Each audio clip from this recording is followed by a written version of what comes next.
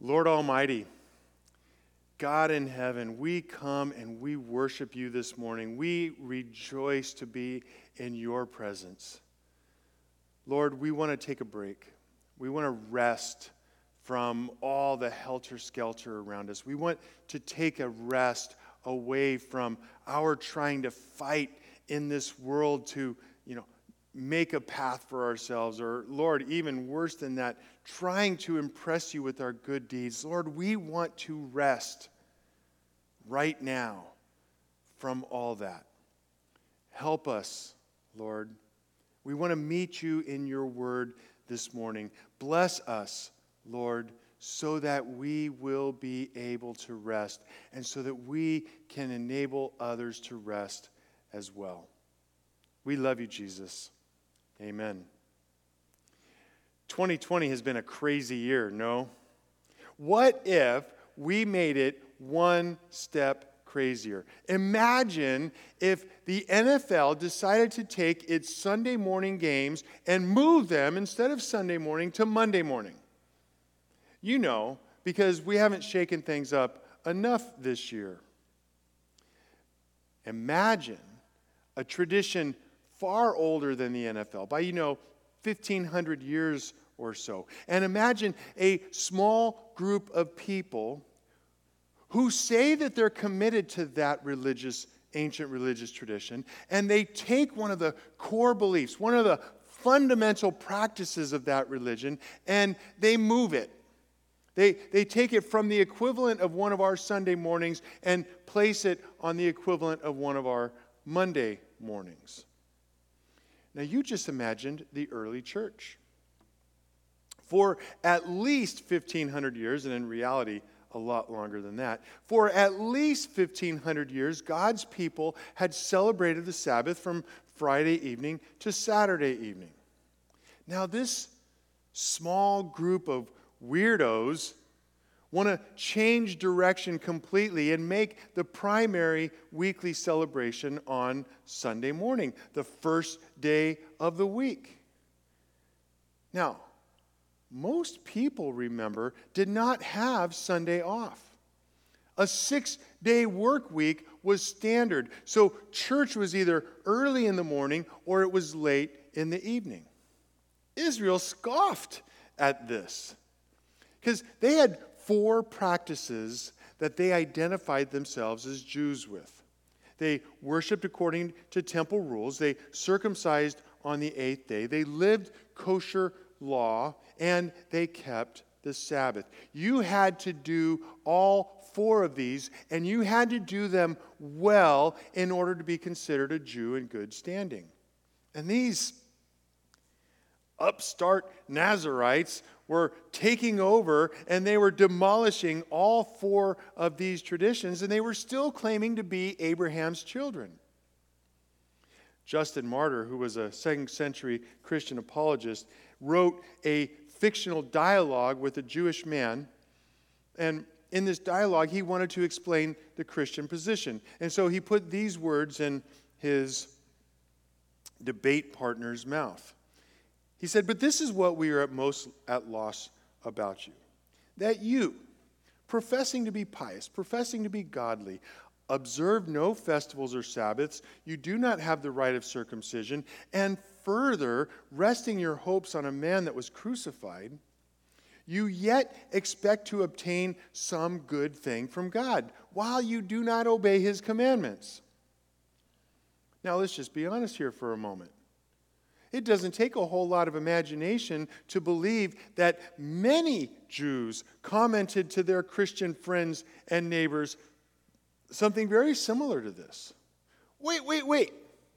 You don't keep the Sabbath, you don't circumcise on the 8th day, you don't live kosher, and you don't offer sacrifices at the temple, and you think God's going to do something for you? You're out of your mind. Now, looking backwards, after the gospel, you and I, we must concur with our Jewish brothers and friends and neighbors. We don't keep the Sabbath. We celebrate the Lord's Day. We celebrate the Lord's Day. That's going to be the big idea today. Now, I have a question. Why would such a radical change occur? I mean, changing the day you worship when for thousands of years people had done it this way? Well, it's because the Lord rose from the grave on the first day.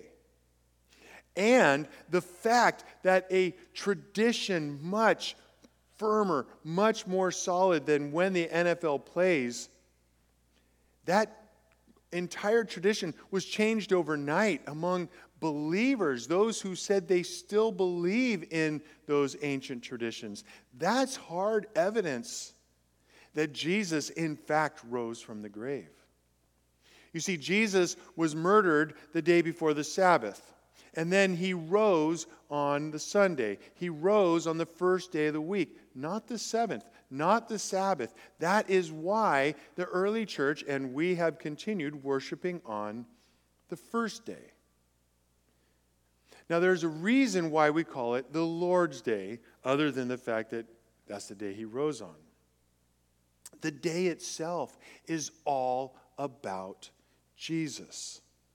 The day itself is all about Jesus. Now, the Sabbath, according to Moses, points backwards at two events.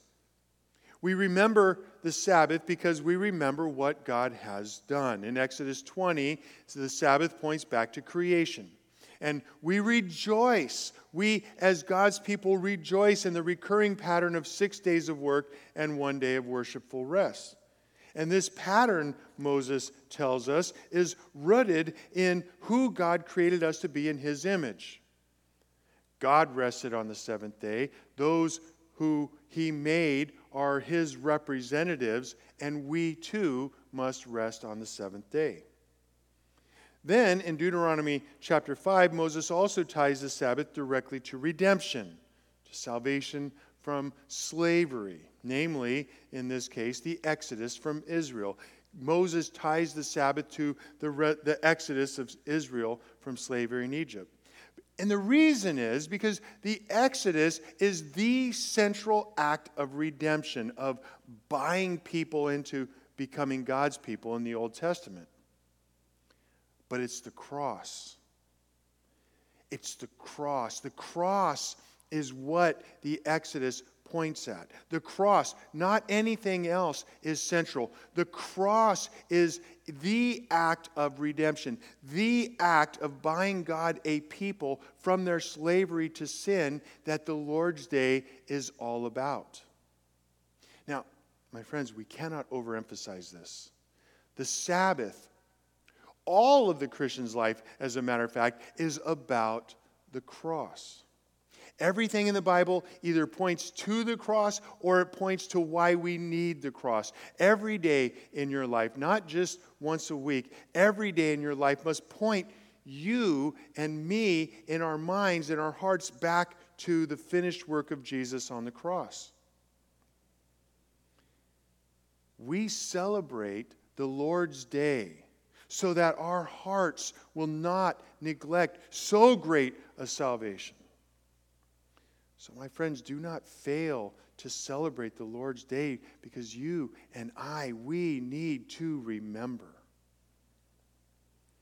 Now, that's two reasons why we celebrate the Sabbath. When we get to the New Testament, we find that the Lord's Day points not only backwards to creation and redemption, but it also causes us to remember what lies ahead. The Lord's Day calls us to remember what will assuredly happen for us in the future. Hebrews 4 adds one crucial element to this remembering: creation, redemption, and restoration. Hebrews 4, 9 through 11, the preacher writes, "So then there remains a Sabbath rest for the people of God. For whoever has entered God's rest has also rested from his works as God did from his. Let us therefore strive to enter that rest so that no one may fall by the same sort of disobedience." Celebrating the Sabbath or the Lord's Day for those who are in Christ, in doing this, we are to remember that Jesus is coming again. And at that time, the time yet future, but we are actively remembering, at that time and not before, God's people will finally be at rest. We are not yet the church at rest. Today, we are the church militant. In other words, we are to fight against our own sin and against the kingdom of Satan. And one of the primary weapons, one of the most important weapons you, Christian, can wield in this battle is celebrating the Lord's Day well. The rest that we take on the Lord's Day, we rest as we remember not to toil at trying to make ourselves in the world. Or we remember to rest from our toil to try to get on God's good side based upon our own efforts. And instead, we put our hope, we put our trust that we need in grace. The grace of God. We celebrate the Lord's Day because that's what gives us hope and trust that we need in the undeserved power that God Himself pours out upon us to equip us and strengthen us to do what He calls us to do. That is why we celebrate the Lord's Day. Now today we're going to finish our discussion of celebrating the Lord's Day. We're finishing the Sabbath and we're moving on. So we need to ask ourselves why we call it the Lord's Day. Why not just keep the word Sabbath? Well, as I said already, we changed the day and we gave the reason for that.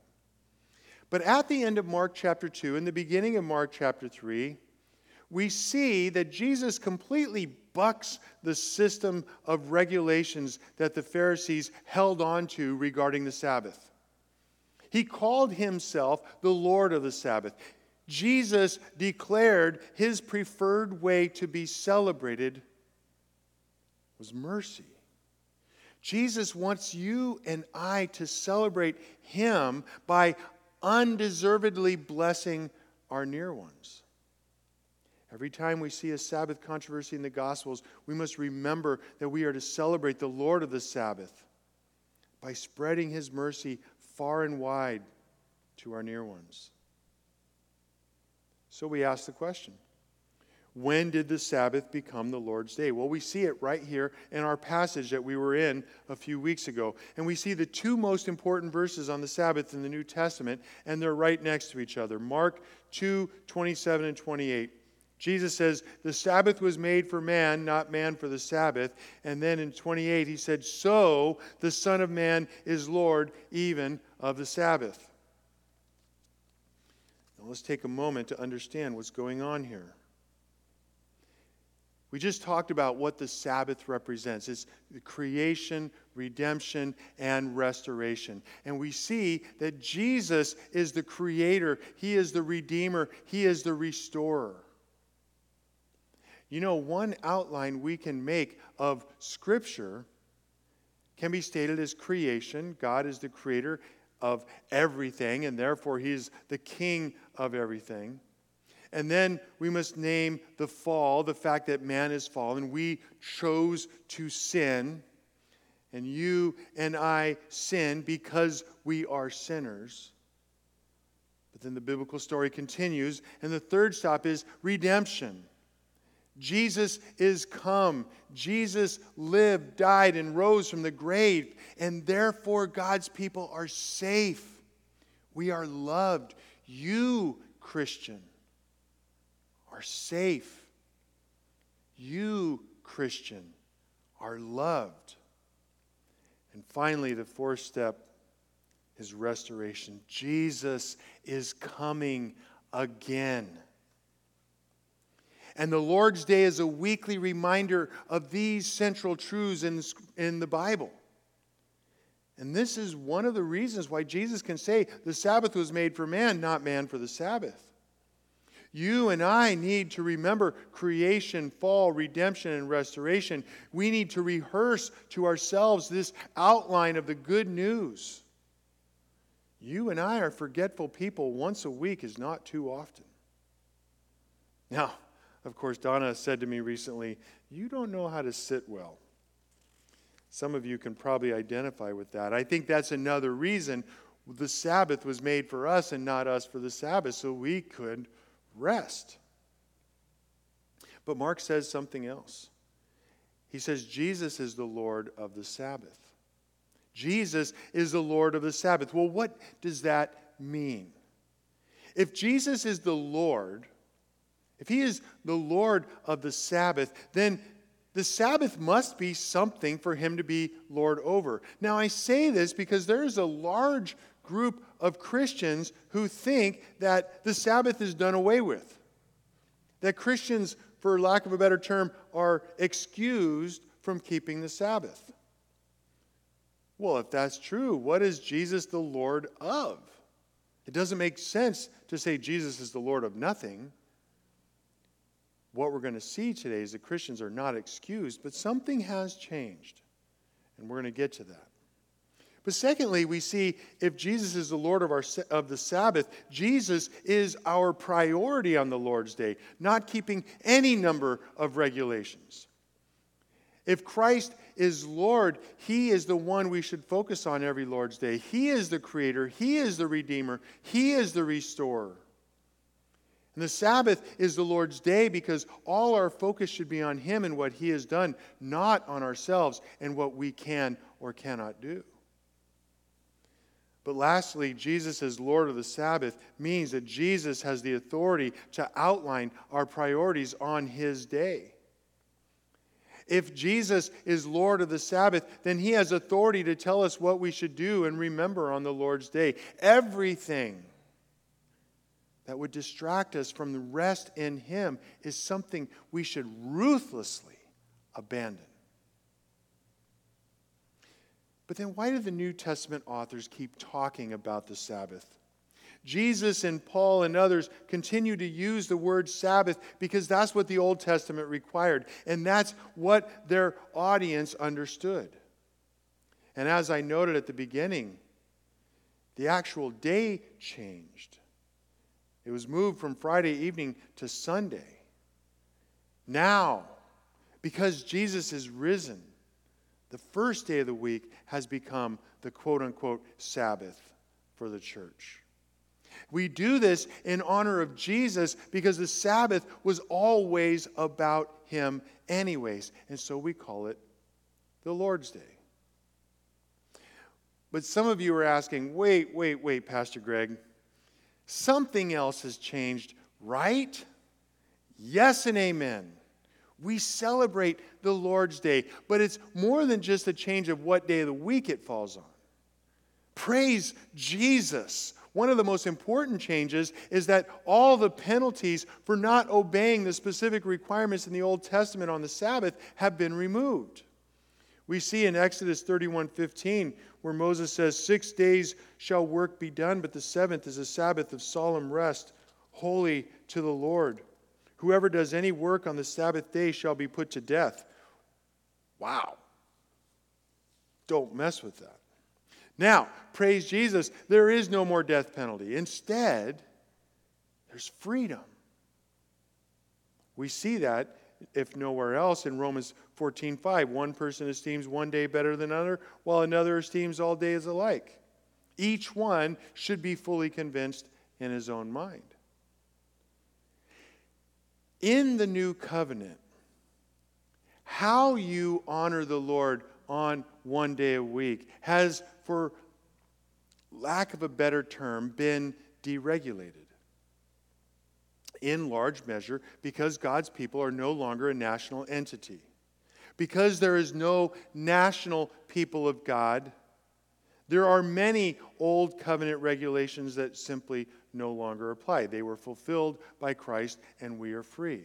There are no more ceremonial laws in the temple. They were all fulfilled in Christ and they are no longer binding on us today. There's no civil legislation, regulations. We don't live in Israel as a nation. The nation of Israel was destroyed and now God's people will be from every nation. But why? Why are all the regulations of the Sabbath simply done away with? To answer that, let's turn to Romans 15. And I need to unpack these so-called deregulations. And what we'll find in Romans 14 is that Paul taught in Romans 14 the principle that one's conscience judges on matters that are not clearly spelled out in Scripture. Now, I'm not referring to someone asking the question, hey, am I allowed to cheat on my spouse? No, the seventh commandment forbids adultery. That is not changed. That is not debatable. Evidently, though, Paul believed that something had changed with regards to the Sabbath. We read verses 4 through 6. Paul says, "Who are you to pass judgment on the servant of another? It is before his own master that he stands or falls, and he will be upheld, for the Lord is able to make him stand. One person esteems one day as better than another, while another esteems all days alike. Each one should be fully convinced in his own mind. The one who observes the day observes it in honor of the Lord. The one who eats, eats in honor of the Lord, since he gives thanks to God, while the one who abstains, abstains in honor of the Lord and gives thanks to God." In other words, they're both godly options. We must not judge those who differ from us on matters the Bible identifies as debatable. Who are you to pass judgment on the servant of another? And these positions, our own position on these matters, must be founded in faith. They must be founded trusting what we learn from God's Word. In other words, it's not enough to say, oh, well, so-and-so taught this, therefore I'm going to do that. No. Paul's saying, go to God's Word yourself. Figure it out yourself. Humble yourselves before God the Spirit, and He will show you. Each one, he says, should be fully convinced in his own mind. You cannot be fully convinced in your own mind unless you're going back to God's Word yourself and learning there. So, in Romans 14, we see that God's people are freed to follow their Spirit-directed conscience on these matters. Now, I believe Paul intends to free the Romans, and you and me, not from the privilege of remembering, not from the privilege of celebrating the Lord's Day, but from the multitude of regulations placed on the right observation of the Sabbath, according to the Old Testament. Paul's key principle in verse 6 is that we do all that we do to the honor of the Lord. So whether one is keeping a special day or whether one is eating or not eating particular kinds of food, we must recognize we belong to the Lord and not to ourselves. Verse 8, we recognize that we have been purchased by God through His death and resurrection. Verse 9, and whatever we do it to the honor of the Lord, here in verse 6. So the Sabbath principle to be gained from this passage is that we must live to honor the Lord. We must live to give thanks to Him in all things. And so Jesus, in our passage in Mark 2 and 3, indicated that mercy was far more important than keeping any strict ceremonial laws. Paul, here in Romans 14, puts feet on this truth. And he declares that we are to love each other no matter what our specific practices are in debatable questions. But let me throw another curveball. In light of Romans 14, you and I need to recognize one more reality. We must remember that if all days can be treated alike, then perhaps we should begin thinking that all days are alike holy as opposed to all days are alike secular. Maybe 7 days a week ought to be your Sabbath as you thoughtfully delight in the Lord, as you remember that Jesus gets to pick how we celebrate Him, as you remember to celebrate the Lord's Day, or as you remember my first big idea, to rest, repent, and rejoice frequently in Jesus. We've said at this pulpit before, there's an idea that the tithe, the Old Testament tithe, has been done away with. Yes, but 1 Corinthians 8 and 9 tell us that it's been replaced by cheerful, sacrificial, and regular giving. Okay, maybe Sabbath has been replaced, but the Lord's Day has caused us to want to be cheerful, sacrificial, and regular as well.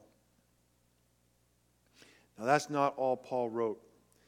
Actually, Paul makes his position on the Sabbath one step more specific. His passage in Colossians is actually even more important. He says, Colossians 2:16 and 17, "Therefore let no one pass judgment on you in questions of food or drink, or with regard to a festival or new moon or a Sabbath. These are a shadow of the things to come." Jesus is coming back. And these are a shadow of those things that are coming. But the substance, he says, belongs to Christ. How you celebrate the Lord's Day or what you eat and drink are not matters that ought to separate Christians, Paul says. Why? Because Christ is the substance. Christ is our Sabbath, according to Hebrews chapter 4. And your near ones need to see with their own eyes that you rest in the shadow of Jesus. You rest on the Lord's Day out of the glaring sun of the oppressive heat of the world. In other words, we rest in the shade of Jesus from our toiling to make a place in this world, or from our toiling of trying to get on God's good side by doing this or not doing that. The Sabbath is a rest in the shade of Jesus from this oppressive heat. Again, in both Romans 14 and Colossians 2, at issue in these verses is not that we must or must not keep the Sabbath, or we must or must not celebrate the Lord's Day, that we must. What we do, what we rest from, is the regulations, is the law that binds us to these specific things that we can do or not do. At issue is that we trust in the finished work of Jesus, and that we take time and we make the effort to celebrate what he did, because the substance belongs to Christ. To put it in a word, the key difference between the testaments concerning the Sabbath rests right here. The penalty for failing to keep the Sabbath, which is namely death, is abolished. Therefore, the passing judgment means that no one can boss you around and tell you how to do this or how to do that. But human need, remember, the Sabbath was made for man, not man for the Sabbath. Human need and the mercy that is involved there remains. Which is why we must take time and decide how you and I can best celebrate the Lord's Day.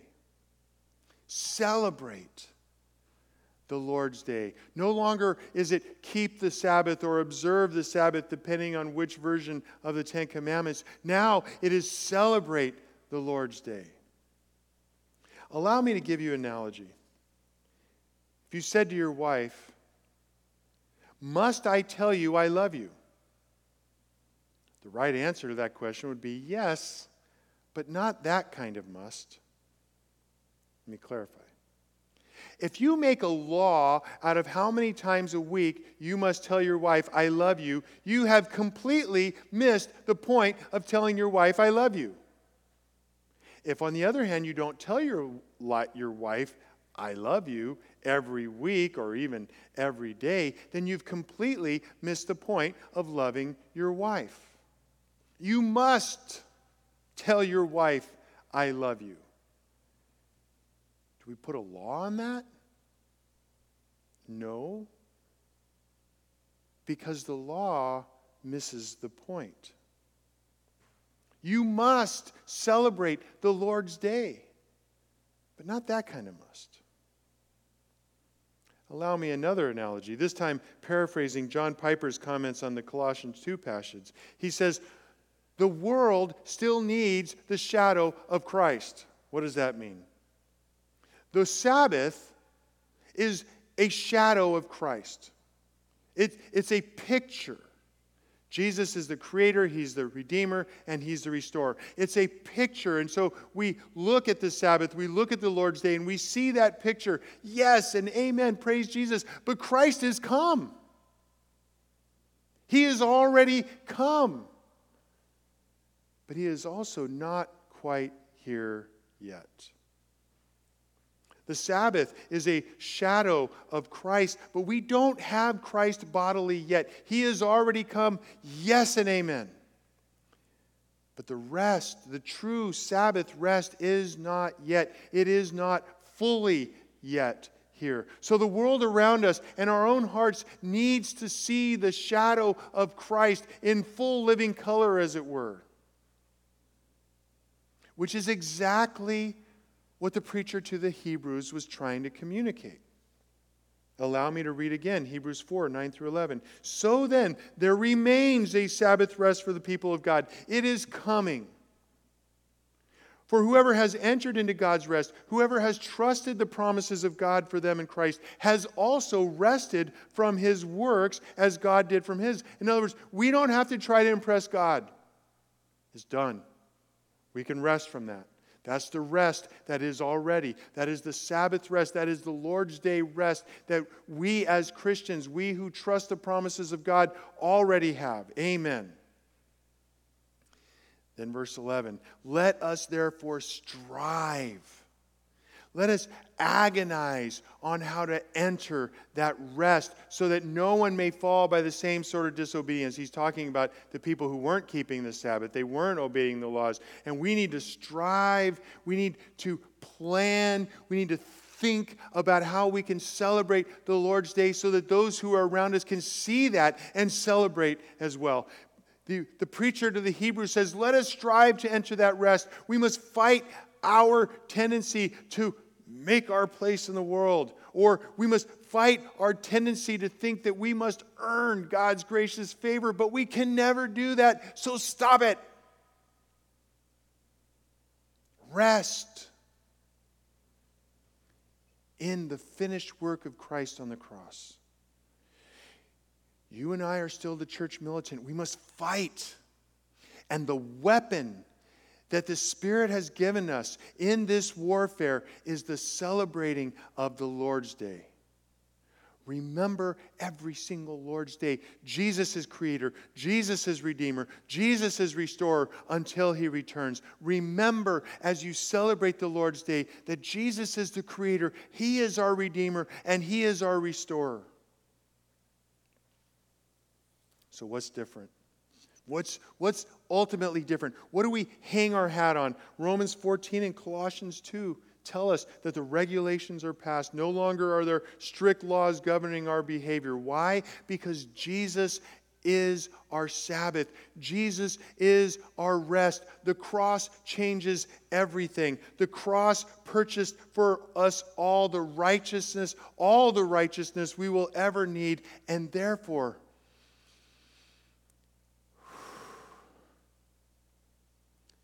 we can take a day off each week and rest. Rest from being afraid. The cross is now past and He has risen on the Lord's Day, so we celebrate the Lord's Day. Now, what you do, how you specifically celebrate that day is up to you. In these sermons, I've given you 4 directions you can pursue, 4 ideas. Way back in January, I said the big idea was rest, repent, and rejoice frequently in Jesus. Rest, repent, and rejoice frequently in Jesus. And then we said a couple weeks ago, we said celebrate Him. Jesus gets to pick how we celebrate Him, and He asks us to celebrate Him with mercy. So celebrate Jesus by showing mercy to others. Then last week, the big idea was thoughtfully delight in the Lord. Thoughtfully think about how it is you can arrange your heart and your life in such a way that you delight in the Lord and not in the things that are going to burn up anyways. And today is just a reminder. Celebrate the Lord. Celebrate the Lord. Start thinking along these lines. Start thinking along the lines of how you can start putting these into practice, and you will not go far wrong. I challenge you, though, thoughtfully delight. Go to God's Word yourself and consider yourself what the Spirit says to you. Don't obey someone's law because they tell you. Do your own work in God's Word and pray and ask the Spirit to lead you. And above all, just start doing it. Just start celebrating the Lord's Day. Lord Jesus, we want to celebrate you every day of the week. And we know that our hearts forget. Cause us, Lord, to remember to celebrate you, to worship you, to rest and to repent and to rejoice frequently in you. Cause us, Lord Jesus, to know you better and therefore serve you, love you, and trust you more. In Jesus' name, amen.